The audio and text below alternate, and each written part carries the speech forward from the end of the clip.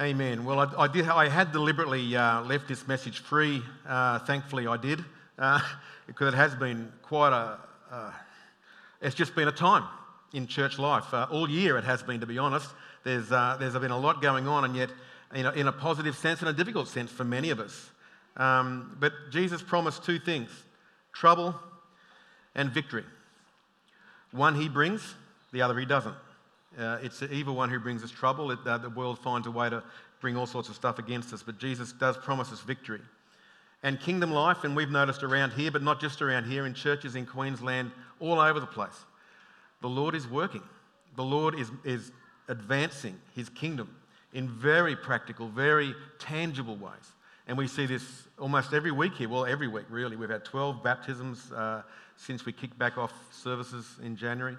I think that's more than the last 2 years combined. We've seen people respond with deep repentance, lots of healing going on, inner healing, outer healing, all those sorts of things. God is sovereignly at work, and it feels at times like a wave coming up the sand at a beach as the tide is coming in.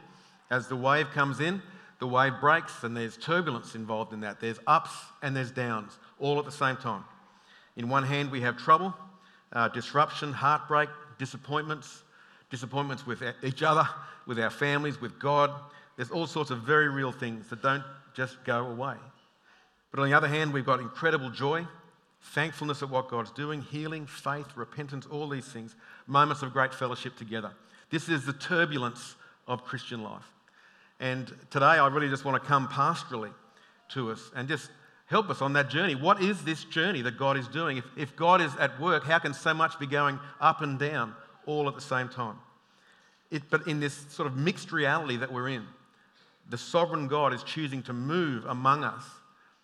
And if you've heard any of my preaching over the last 4 years, you'll understand my drive for Mark 1:15, where Jesus says, this is an opportune moment, this is a time. And these times begin, and they're a window of opportunity. They close again. But God calls us to a specific moment of added faith, added repentance, added commitment, added obedience to what he says. And he says, do it now, because the kingdom's at hand. You can reach out and you can grasp it. The offer is there, but the offer requires us to step into that as well. But the interesting thing is, he's moving among us, and we're all used to our lane that we move in with our Christian life. We have the breadth of our Christian experience. We move in that lane, and we're comfortable in that lane. But now and again, he stretches us and says, no, I'm inviting you into a broader space. It's like he adds a couple of lanes to what's possible in our Christian walk. But as he adds that lane, he doesn't take away the trouble that would normally restrict us from embracing that. He says, no, I'm offering you a new space right in the midst of all that trouble, because you're going to get bigger than it. The kingdom is so much bigger than all the stuff that we go through. And so he invites us right in the midst of the trouble that we want him to get rid of in our life, or we feel we need him to have resolved. All those things we think, God, can you just not fix that? And he's on the way. He says, justice is coming. But when I come, he says, will I find faith? I'm on the way. It's going to happen. But in the meantime, will I find faith? And so he invites us into this bigger space. And in 2 Corinthians 4, Paul talks into this dynamic of getting bigger than the troubles that we experience. We have this treasure in jars of clay to show that this all-surpassing power is from God and not from us. So this is our experience. We're hard-pressed on every side, but we're not crushed, perplexed but not in despair, persecuted but not abandoned, struck down but not destroyed. And you can just see there's no denial of the pain he's going through there. But it's saying that pain can't destroy me if I'm not just relying on me. See, nothing can do us in if we resolve that it's not just me that this stuff's trying to fight. If I'm leaning back onto him, I can always win. I can always overcome. The resources of heaven never run dry. Mine do. I'm weak. I'm a cracked pot like everybody else. The crackpot has frailties in it. The water leaks. This treasure, we can't contain it. But then he calls us to grow the cracked pot somewhat.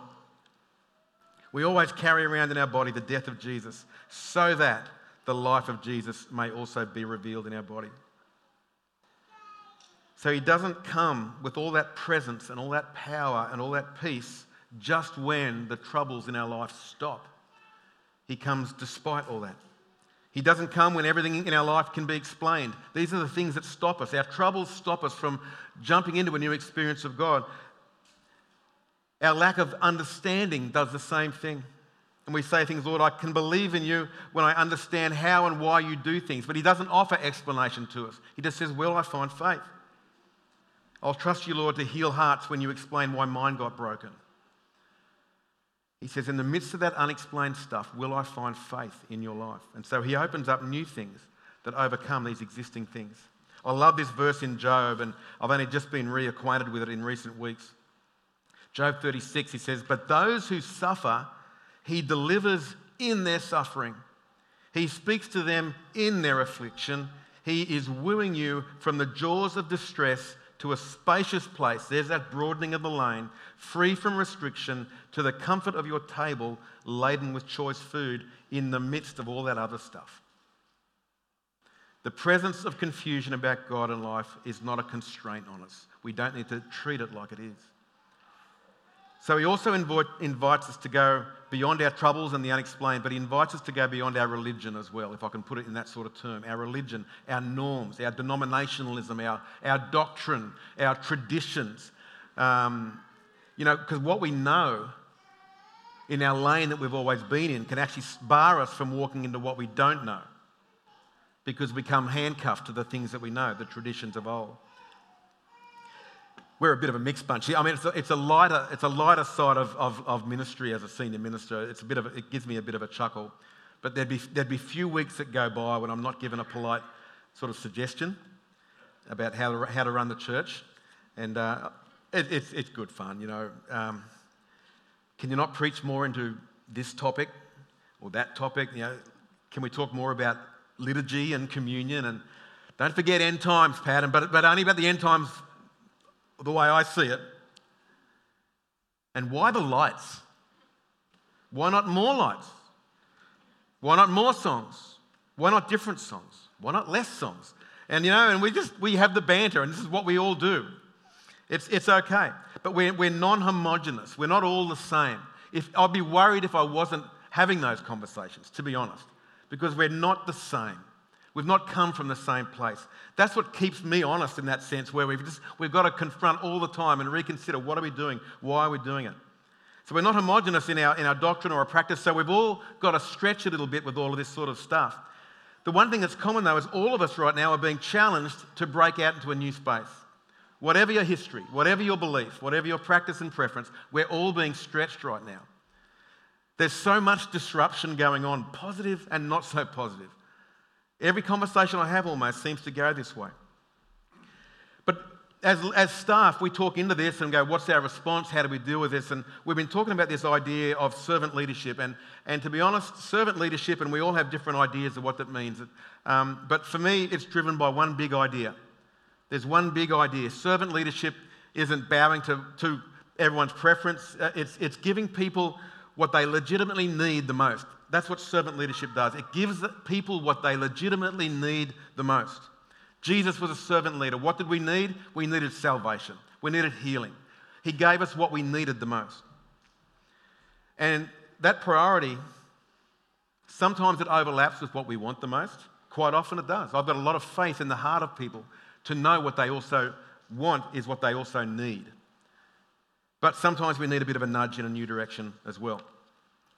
But the weird thing about my personality, if you haven't figured it out by now, is that I love to define and solve the big questions, the important stuff. I just love to go there. What matters a lot right now that's not being addressed and answered? So I'm always drifting into that space at the peril of those people who have to try and work with me. But what I want right now as the senior minister of this church is to lead you in a direction of what matters most. Because there's all sorts of stuff will be screaming at us. Some of us, our preferences, some of us, our beliefs, all sorts of things. But what do you need the most? And occasionally, all the stars align in that sort of sense, and you can validly synthesize the complexity of the Christian life into a really profound simplicity. And that's what I'm hoping to do this morning. And I want to illustrate it with a very simple scripture that Paul used from Romans 14. And in this context, he was grappling with the Roman church. because they got stuff all mixed up as well, and they were doing this and doing that and arguing their case and doing all that sort of stuff. So the whole of Romans chapter 14, if you ever read it, we don't often read it anymore because it's talking about issues that we don't have to grapple with too often right now. He was grappling with this whole concept of meat that had been sacrificed to idols. It was part of the pagan practice back then that people would take meat, which is valuable, and putting it before an idol, and obviously the meat would just stay there because there's nothing behind the idol. It's just a wood and stone. And Paul's just going, there's nothing there. It's just rock. Nothing's happened to the meat. It hasn't become demonized all of a sudden. It's just still meat. But people are saying, you can't do that. You can't eat that meat.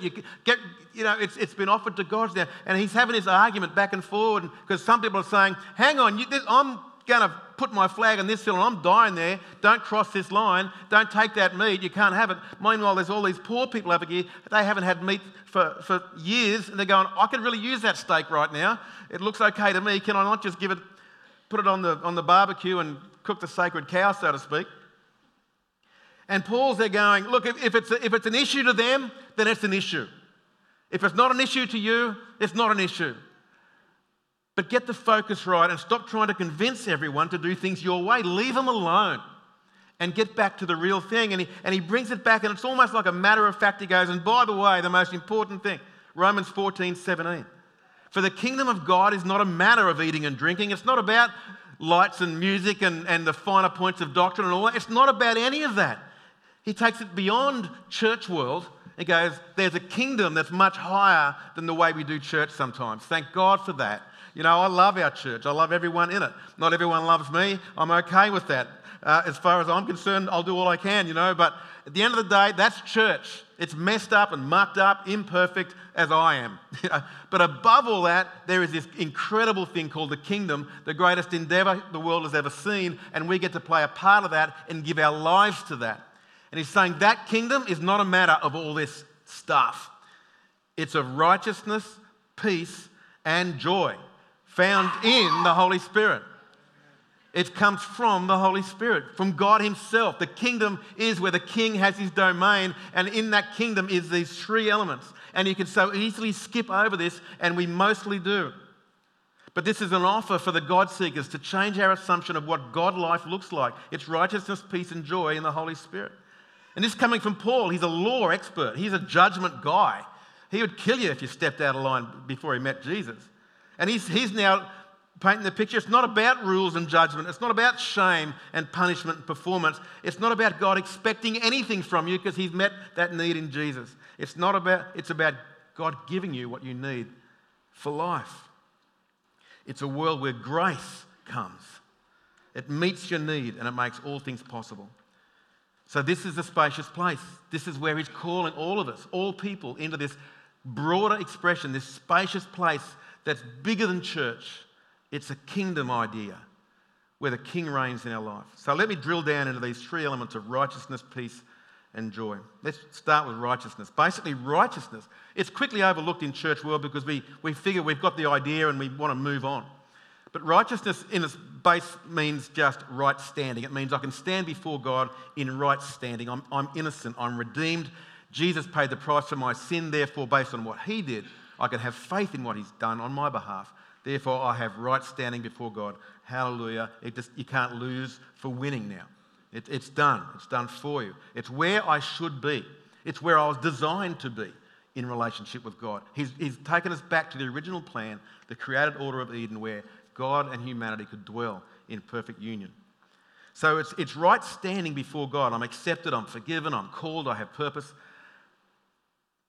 But what we have is not what we experience. We can all nod our head. You can just agree with everything I've just said, but not experience that in a way that transforms your view of yourself and of God.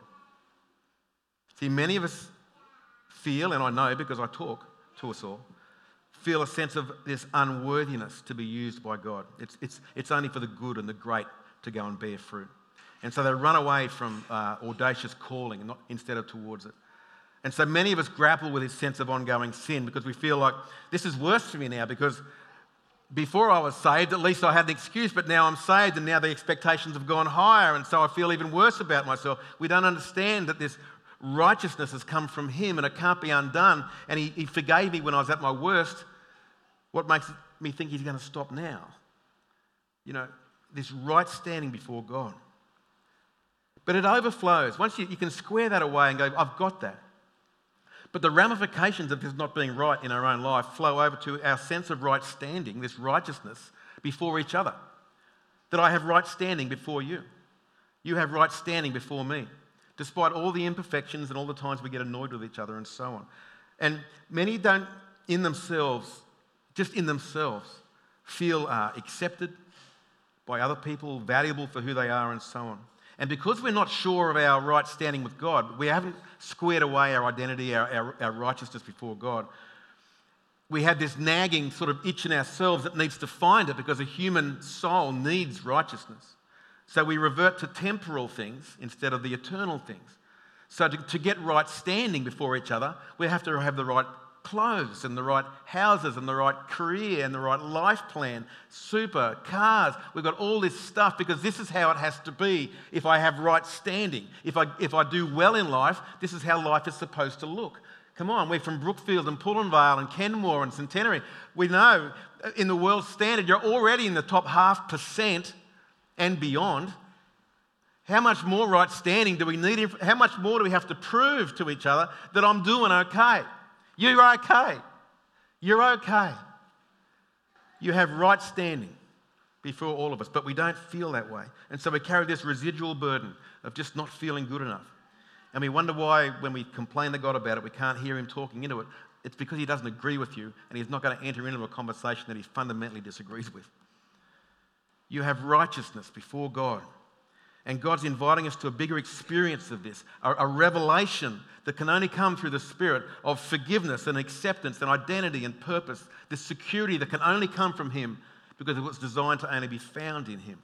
You can get all the right stuff you like in life. You can own everything. You can do the whole lot.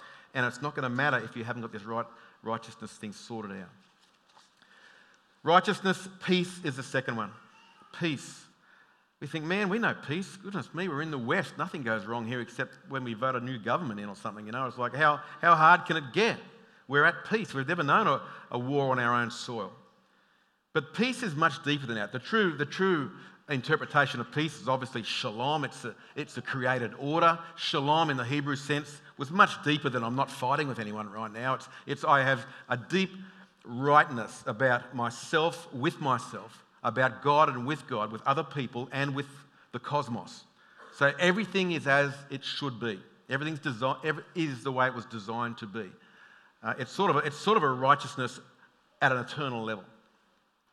And last weekend we did a retreat here. We had a fantastic retreat. A number of churches are here, and it was just interesting when we began just following the flow of the Holy Spirit in ministering to people's lives. And we found that as we scratched below the surface of real people like you and I, it was instantly a revealing. It's almost like the paint come off, and we realised below that layer, there's not a lot of peace going on in a lot of people's lives. Shalom's not really a story. There's a lot of anxiety happening. There's a lot of fear that's just residual, you know. It just hangs around, and we're so used to it, we just think it's life. But worried about losing their health or their spouse or possessions, all this sort of stuff. Fear just bubbling away, churning away. And when there's nothing else filling our mind, that's what's the first thing that fills the spot. There's a whole heap of unsettledness, family sickness, relational breakdowns, troubles that are very real, but it just disrupts the soul. And for many of us, it's just below the surface all the time. For others, there's a deep sense of pain that it's like our best friend. It's just always been there. It's our constant journeyman, you know, pain from neglect in the past or trauma, insecurity, all that sort of stuff. And this lack of peace, we tolerate it because it's sort of all we know. But when God invites us to more in the kingdom sense, he's inviting us to a depth of peace that can't be troubled because it's so much bigger than trouble. So Jesus promised, and we quote it all the time, John 16:33, in this world you will have trouble. Take heart, I've overcome the world. And what he's saying there is the troubles that come are external. But this peace that he offers is internal, it's foundational, it's substantial. So trouble is circumstantial, but peace is substantial. It's a standing for us to be on. It's a footing and it's a foundation. But we find in our real life, if we're lacking this peace, this sort of peace that Jesus is talking about, we find it really hard to project forward in our life. So we actually lose hope. When we lose peace, we automatically lose hope. Because I can't project forward that things are going to be much better because I'm not experiencing it now, and I lose hope that it's going to be there in the future. So Paul actually prays into this in the next chapter. He says, "May the God of hope fill you with all joy and peace as you trust in him," so as you lean onto him, "so that you may overflow with hope by the power of the Holy Spirit." He always comes back to, this isn't something you can produce. You've got to rely on him, and he gives it to you through the Holy Spirit. May the God of hope fill you with all joy and peace as you trust him, so you can overflow. Is anyone ever feeling hopeless? Normally it's because we don't have a sense of peace about right now, especially in that real deep shalom sense. So God invites us to an experience of more. This is the lane growing in our life, that you'd get more peace, and out of that peace would overflow more hope. So there's a revelation that God's completely enough. I hope this is your experience, or at least the journey that you're on. That God is enough. All this trouble I'm feeling right now, all this disruption, it cannot be bigger than him. It cannot be bigger than the peace that he offers me. It doesn't matter what the problem is. If I'm getting my peace from him and not my own supply, I will win the day. I will always get through. And that's the experience that he's offering us to get into. Righteousness, peace, and finally, joy. Joy. The kingdom, this is hard for us, right? Because I know we're Queenslanders. It's not state of origin time yet. Conservative, introspective, thoughtful, highly intelligent Queenslanders. So joy, we don't do joy, all right? That's for the mad Pentecostals in the corner. But my Bible says that is the kingdom. Me giving a nod to Jesus is good is not the kingdom. That's the Baptist in me. That's the theologian in me going, I absolutely 100% agree on that, and I'll fight that to the hill. Is it my experience? Not all the time. Joy is from the kingdom. External, so you've got to differentiate joy from happiness. Happiness is external. Happiness comes from circumstance. Joy is internal. Joy comes from connection, relationship. Joy is completely different to happiness.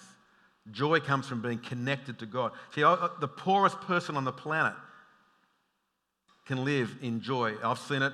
If I've seen it once, I've seen it 10,000 times. Somebody who's got nothing but still has the joy that I've never experienced because they're connected to God. They're connected to other people as well. It brings joy, overflowing joy. Psalm 16:11, it's so good. You have made known to me the path of life. In your presence, see, it's connection, it's relationship. In your presence, there's fullness of joy. At your right hand are pleasures evermore. Look, I'm like the rest of us. I know there are seasons in life where we struggle in joy and we struggle in worship. But you know why that is? It's because we're not connected. We're not connected to God. You can't be connected to God and not be overflowing with joy. You can't do it. In his presence, there is fullness of joy. But when we're not connected, you know, we can come in here and our lives have been busy, we've been chasing other things. Our heart is on something else, isn't it? Our heart is disconnected. And we come in here and it's like, oh, worship, must we? It just reminds me of where my faith's at right now. I'm disconnected. And so instead of being a moment of incredible joy, it becomes incredible enduring. It's like, are they going to really do that fourth song again, that verse again? And it becomes hard and tedious. Why is that? Because we're not connected to God. It's okay, just own it. Just own it. You're a human being. But when we can identify it, put a light on this thing, we can go, that's the problem. It's not God. It's not the worship leader. It's not that guitarist or the bass player or lack of them or whatever it is. It normally comes back to me. God's with me, but I'm not with him. And I've come in here and I've brought that with me. So, and I'm not talking about how this looks externally. I'm not saying you've got to have your right hand up in this song and left hand, you've got to bow, whatever. We all worship in different ways. I'm talking about your heart. You know where your heart is. And you know when you're connected and you know when you're not. But this lane expansion that God's drawing us to, it's going to require a change. It's going to require an obedient step. He makes the lane. He brings us into this broad place. But we've got to step into it. In the midst of our trouble, in the midst of our religion that's only done it a certain way. And he offers us more. But it's going to start with a small step. And it doesn't matter what's been in your past. It doesn't matter what happened to you this week. It doesn't matter about your past failures, because what happened before doesn't determine what's going to happen next. It doesn't depend on your past hurt. It doesn't matter how broken or insecure you are. It doesn't matter about what your past church experience is. It doesn't matter what your church experience was today. It doesn't reflect what God has for you. So Mark 1:15, let me say it one more time. The time has come. The kingdom of God has come near. How do we know? Because we're seeing it every week. Some of us, a lot of us, we know that little step and we're just going, yes. I don't know how it's going to work out. I haven't got the strength to do it, but I'm going to get baptized. I'm going to say yes. I'm going to stop this thing that I'm doing that I know is killing me and my family. I'm going to start doing something else. I'm not going to allow life to destroy my soul when Jesus promises to build it up again. I'm going to change something about my life. It requires a step of obedience into this other lane. The time has come. It's now. This is now. I don't know how long we're going to preach like this. I don't know how long it's going to go. But the kingdom of God has come near. Repent and believe the good news. I've had to repent of stuff. I'm still repenting of stuff. Little things as they come up day to day, week to week. I'm not letting them get in the way of what God's doing amongst us. They've got to be. Some of them are hard. Some of them I'd rather run a mile than deal with it. But that's my little small yes. That's my little step. And we've got to do that stuff. Jesus calls us to deal with these small things. Unforgiveness, judgment, all the stuff that separates us. Sometimes we've wronged people and we need to set it right. Now is the time. The opportunity is here. The kingdom is advancing forcefully. Is it not something you've always dreamed of, that you'd see God work? Instead of just going to church every week and it's like, well, I'm giving out. Where's God at? He's here now, calling you, calling me. The kingdom is at hand. Repent. Turn away. Repentance just means I'm going to change direction on this thing. You don't need to feel guilty or judged about it. He's just saying, just do that. And I'm with you. Repent and believe. Pick up something better than what you've been hanging on to. And when we do that, the kingdom advances forcefully. So, I don't know whether you've been far from God. There are people here, just like Jesus gave the parable of the older and younger brother. There's lots of older brothers here that, we've done the right thing for all our life. And there's the younger brothers here we've given up. It's too much. We can't do this Christian thing. I don't want to go to church anymore. Maybe you've turned your back and it's time just to turn back. Not because we've earned it, but because you need it. It's because you need it. Maybe it's time to give up something that you know needs to stop, and you just need to draw the line and say, I'm not doing that anymore. This is the day where I stop, and God will help you to stop. God will help you, and He'll give you what you need to do that. Sometimes it's just a moment where we need to surrender. Say, Father, I've done faithfulness all my life. I'm aware that you're calling me to do this other thing, but I haven't got it. I can't even live life normally, let alone this other thing. And I surrender. I'm just putting down my own strength, and I want to follow you and rely on your strength. So why don't we just pray? Ask the Lord to speak. Holy Spirit, we welcome you. Lord, sometimes it feels a bit spiky when we realise, but the Holy Spirit will convict us at times. He never condemns. If you are feeling condemnation, that is not the Holy Spirit. He convicts. He'll convict us of one thing at a time, and when He convicts, He also gives us the faith and the supply to deal with that one thing. All we need to do is just say yes. Today is the day. The kingdom's at hand. I'm going to repent and I'm going to believe in him. What is your thing? Hopefully you don't have one. You're a better person than I am. Father, I just pray, you're the only one who has the right to convict. You're the only one who can give us everything we need. So, Father, I just pray right now, if there is something we need to be doing, if there's a step that we need to be taking, will you show us what that is right now?